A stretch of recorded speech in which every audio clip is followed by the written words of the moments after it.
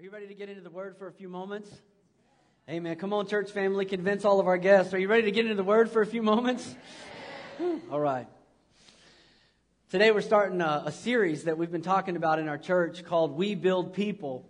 And as I was praying about the focus for this series for our fall quarter kicking off after Labor Day weekend, truth is there's a lot of things we could talk about. I mean, we could go all year talking about people and circumstances that need encouragement and need built up. But as I looked at the calendar and I saw that this first Sunday of the series was going to fall on 9/11, immediately I knew what we needed to talk about and what we needed to do this morning. So I just began to pray about it and think back on the realities of September 11th, 2001. It's been 15 years. 15 years since the greatest loss of life on American soil by a foreign attack. 15 years since 2,996 people lost their lives that day. And if you're like me, we can remember exactly where we were, exactly what we were doing, and we could all tell the story. I was actually sitting in my living room, drinking coffee with my wife, watching the Today Show as the live feed started coming in Matt Lauer's ear, and he began to fumble through processing the information with a live audience. And we sat there in disbelief and watched as he was trying to rationalize the reports that it was actually a passenger plane that hit that first tower. And while we're watching a live feed, you saw the second plane come into the view. I remember the chills we felt and the horror of the reality that this is not an accident. And as we think back on all of those things, I have certain things that I remember from September 11th that I'll never forget, and impressions that it made on me that I'll never forget. And some of those impressions are things that I want to make sure my kids know. But the reality is this year, for the first time, we'll have freshmen in high school that are learning about September 11th as a historical event that happened before they were born. So my 8th grade daughter wasn't alive to experience the story and the unfolding and the patriotism and all the things that went along with it. What stood out to me, though, was not just the massive loss of life, but it was the reality that out of that almost 3,000 people that lost their life that day, not all of those lives were taken. In fact, several of those lives, hundreds of those lives, were given. And the images of those first responders running towards danger, while everyone who was physically able and had the opportunity instinctively ran away from danger. We saw them running towards it. And then in the days following, digging through the rubble and trying to find any survivors. Not only on that day, but after that day, we saw a surge of military enlistment and re-enlistment of people ready to do something to help their country, to fight what is now the longest running war in American history, the War on Terror. The men and women that are going to serve in that war today were 3 years old when the attacks on 9/11 took place.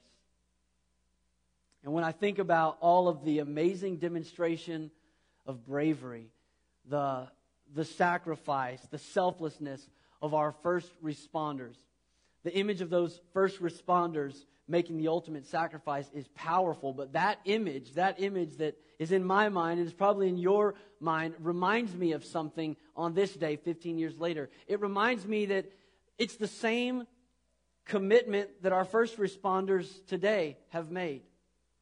The same commitment that when the call comes in, they don't take time to evaluate the severity of the danger. They just answer the call.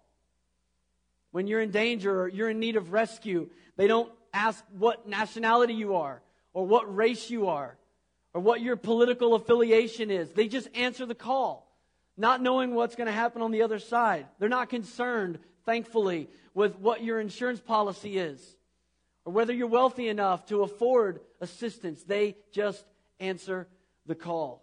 Every single time, these men and women, they answer the call. And they don't do it for glory, because usually there isn't much glory to be given. And we know they don't do it for thanks, because let's be honest, we don't thank them enough. But that's not the case today. And I want to say thank you again to you first responders. Thank you for answering the call without question, for just showing up and meeting needs and putting others before yourself. Can we just say thank you one more time this morning?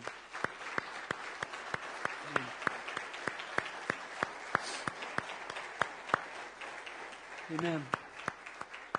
You know, as Christians, we have a moral obligation, like everyone does, but more than a moral obligation, we have a biblical mandate to show thanks and honor to these first responders. And I want to show you several verses of Scripture today, and so we'll put them on the screen.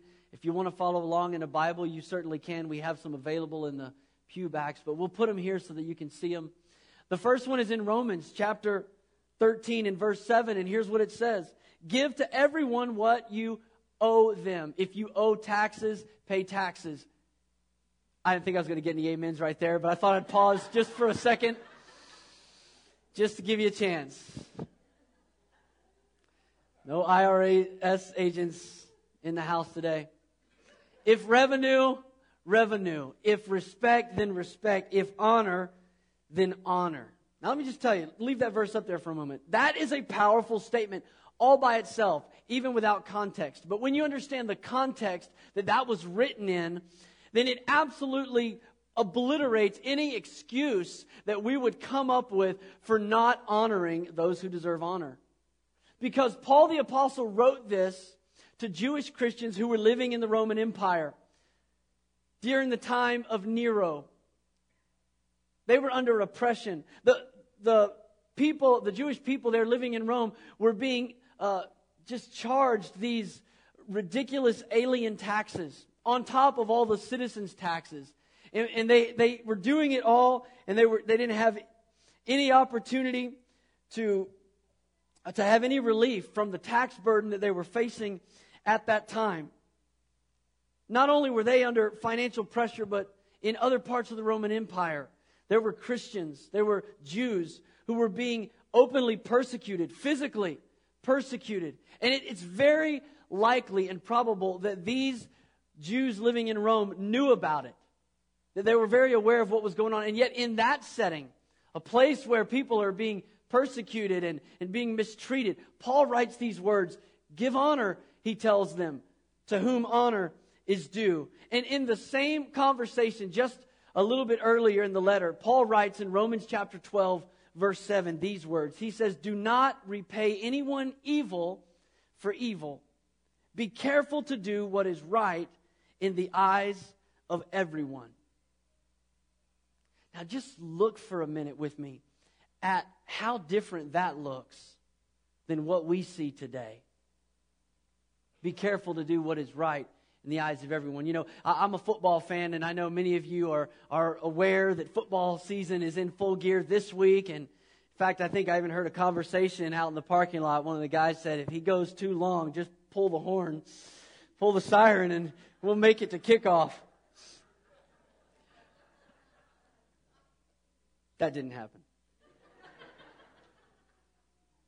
But think about what's going on in the NFL right now. You know, much of the media this past week has not been about football teams and stats. It's been about the quarterback for the San Francisco 49ers, Colin Kaepernick, you know, saying he's going to kneel down and not stand to honor the national anthem. Thank you so much for standing and honoring the flag this morning. But a lot of the media attention has been about that. And apparently today, as we'll see unfold this afternoon, there's several other athletes that are going to follow his lead. And as a sign of silent demonstration, they're not going to stand to honor the national anthem and the American flag. And the president, while the president has said it's their right as Americans to do so, for some reason that just doesn't seem to be enough to settle the conscience of a lot of us. Well, it is their right, I guess. But why doesn't it settle right? I'll tell you, it might be American to be able to do that, but it's not Christian. And that's where the rub is. That's why it doesn't feel right to see people not standing to honor the flag. I mean, I learned as a small child, 2 wrongs don't make a right. And the reality is there's a lot of people that would still like to believe we're a Christian nation. And so when we see somebody do something publicly that's unchristian, whether we can call it American or not, it rubs us wrong. But situations like this, remind us that the reality is we're living in a post-Christian America. So let me say this, because I'm not up here to be on a soapbox today. If you want to protest something, by all means, you can protest whatever you want. You're free to do so. But I want to go back to the scripture you just looked at. Make sure that you're careful to do what is right in the eyes of everyone, and give honor to whom honor is due. Can I just say this morning, we back the blue because it's biblical. We honor our first responders because it's right. And we stand for the national anthem because we want to give honor to whom honor is due. And something is wrong with the picture when we have the people that get to be called heroes, the people that get to be called heroes to our kids, making millions of dollars and dishonoring those that have served, those that have paid the full measure of devotion, those that have given their all. There's something wrong with that picture. My heroes are right here this morning. And I honor you guys. I honor you for your commitment. And the Bible says that we are to do so. When I think about the sacrifice of these first responders, their willingness to risk it all, I'm not a first responder, and it begs the question, why? Why would you do that? Why would you risk it all? Why would you answer a call not knowing what's on the other end of it? And I found the answer in God's Word today. In fact, you don't have to look far in the Bible to find the answer to the question of why first responders would do what they do. You can just go to the first book and the first chapter. And it's right there in Genesis chapter 1. And here's what the Bible says in verse 27. So God created mankind in His own image. In the image of God, He created them. Male and female, He created them. And from that moment all the way through the 66 books that make up the Bible, we get a picture of what God is like. We get a self-disclosing revelation of who God is, of what His attributes are, what His character is like. And there's no greater picture of what God is like than when you get over into the Gospels, into Matthew, Mark, Luke, and John of the New Testament, and you see the life of Jesus. In fact, the Bible says in Colossians chapter 1 and verse 15 that Jesus, the Son, is the image of the invisible God. So I want to say, when you put somebody else's needs before your own, when you make a sacrifice for somebody else's benefit without showing partiality, without showing favoritism, you are demonstrating the character of the one in whose image you were formed in. He formed you in His image. And that's not just talking about physical anatomy, because He formed them in His image, male and female. Your service is a reflection of your Maker. Now, I don't just want to honor the first responders today. I want to elevate them as a role model to the church. Because in many ways, these first responders demonstrate to us what Christ has called us to do and who Christ has called us to be as the people of God. Jesus made it very clear why He came. Here's His mission statement, Luke 19:10. For the Son of Man came to seek and save the lost. That's why He came, to rescue the perishing. The gospel is God's rescue mission. It's why He came. And the Bible tells us in Romans 5:8 that God demonstrates His love for us in this. While we were yet sinners, Christ died for us. He didn't wait. He didn't wait until we deserved to be rescued, because we still don't. In fact, the Bible tells us that. In Romans chapter 6, verse 23, the Bible tells us that the wages of sin is death. And in Romans 3:23, it says that all have sinned. So all deserve death, but thankfully God demonstrated His love before we deserved to be rescued. Jesus didn't wait until we could afford our salvation. He didn't wait until we could earn it by our good works or by our good deeds or by putting money in an offering plate. In fact, the Bible says the very opposite is true. In Ephesians 2 and verse 8, the Bible says why we're saved and how we're saved. It says, for it is by grace that you have been saved, through faith. This is not from yourselves. It is the gift of God. Because when it comes to our salvation, you can't save yourself. None of us can. All the training in the world, can't prepare you to bear the weight and the burden of your sin at Judgment Day. You can't save yourself. And so the gospel message is this, that Jesus became one of us, that God put on the uniform called humanity, and He stepped into our story to make a way where we couldn't make a way for ourselves. The Bible says this is what Jesus did in 2 Corinthians chapter 5 and verse 21. God made Him who knew no sin to be sin so that we could become the righteousness of God. So here's the offer of the gospel. Jesus rescued us from our own death with His own death. When you accept the gift of salvation, He gives you His righteousness so that you can be justified before God. He was perfect, we were not. He was sinless, we were flawed. But when you accept the gift of salvation, He gives you His righteousness so that you can stand before God. And He doesn't just give you His righteousness so that you can stand before God. The Bible says He gives you His Spirit to live on the inside of you so that you can stand right before men. That's the gospel. That He secures your eternity and changes your today. That He works in and through your life.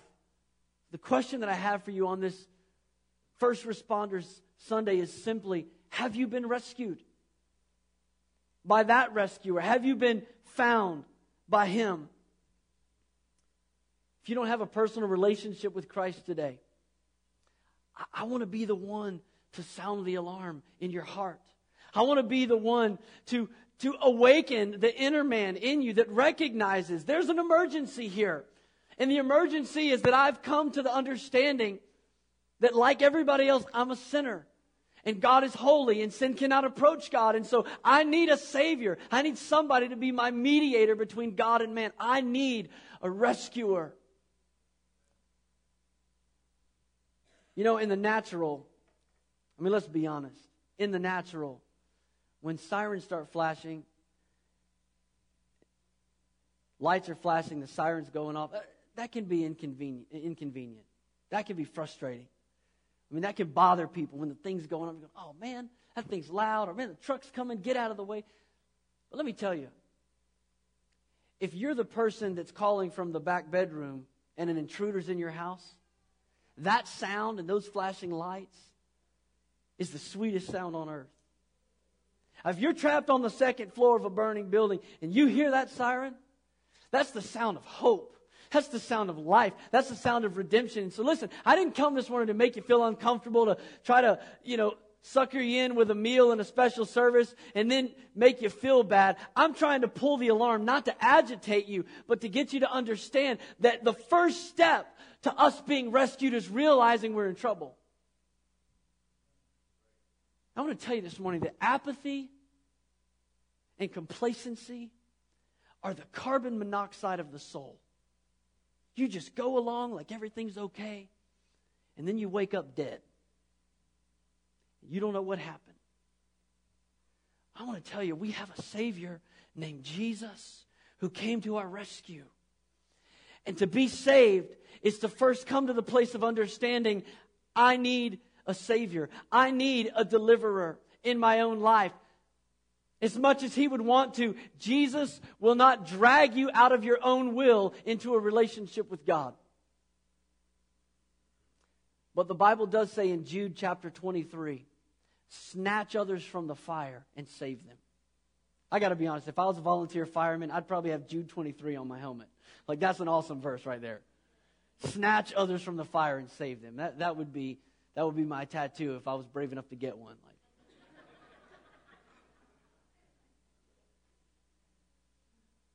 The reality is, it's a choice. It's a choice that you make. It's a choice that I make. About whether we want to be saved. And I want to challenge you this morning, if you don't know God, to let this be the day that you say, Jesus, would you rescue me? Would you be my Redeemer? Would you save me? Save me and be that mediator between God and man. So that when I die, whenever that is, or when Jesus comes again for His church, whenever it happens, so that I will know that my eternity is secure. I'll know where I'm going. Can I just talk to the church for just a minute? Could you just imagine how effective we would be as the people of God if we responded to God's call as quickly and instinctively and without question as these first responders do? I mean, when the call comes in, boom, no questions asked, they go. But it's not that way sometimes for us, right? I mean, God prompts our heart to go and talk to somebody, to pray for somebody, to invite somebody to church. God talks to us about things, and man, we wrestle, we backpedal, we resist. But just think for a moment how powerful the Church of Jesus Christ would be if we could come out of this Sunday with a determination to say, God, whenever you call, I'm going to respond. Whatever you ask me to do, God, I'm going to go. I'm going to go. No questions asked, God. You can use me. I read a story this week about Fanny Crosby. She's been called by some the queen of gospel music. Not Aretha Franklin. That's a different kind of gospel. I mean church gospel. And she said that when she wrote songs, oftentimes her inspiration came out of life circumstances. And this was one of those life circumstances that I read about. It was in 1869 that she said these words. She said, like many of my hymns, this one was written following a personal experience at the New York City Bowery Mission. She said, I usually tried to get to the mission at least one night a week to talk to my boys. That's who she called the men that came to the mission. She said, I was addressing a large crowd of workers on one hot summer evening when the thought kept forcing itself into my mind that some mother's boy must be rescued that night, or he might enter eternity lost. She goes on to say, so that night I made a pressing plea that if there was a boy who was present, who had wandered from his mom's teaching and wandered from his mom's home, that he should come up and let me pray for him at the end of the service. And at the end of the service, a young man, 18 years old, came up to Fanny Crosby. And he said, did you mean me, Miss Crosby? I promised my mother I'd meet her in heaven, but the way I'm living my life right now, it seems impossible. She said, we prayed right then, and suddenly he arose with new light in his eyes. Now, he said, I am ready to meet my mother in heaven, for I have found God. But just a few days before that, a composer had given her music with the title, Rescue the Perishing. And so, based on the text in Luke chapter 14, verse 23, she began to write the words to that song. And here's what she wrote. Rescue the perishing, care for the dying. Snatch them in pity from sin and the grave. Weep o'er the erring one. Lift up the fallen.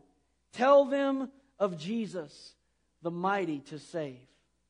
Down in the human heart, crushed by the tempter, feelings lie buried that grace can restore. Touched by a loving heart, wakened by kindness, chords that are broken will vibrate once more. Rescue the perishing. Duty demands it. Strength for thy labor the Lord will provide. Back to the narrow way, patiently win them. Tell the poor wanderer that a Savior has died. Rescue the perishing. Care for the dying.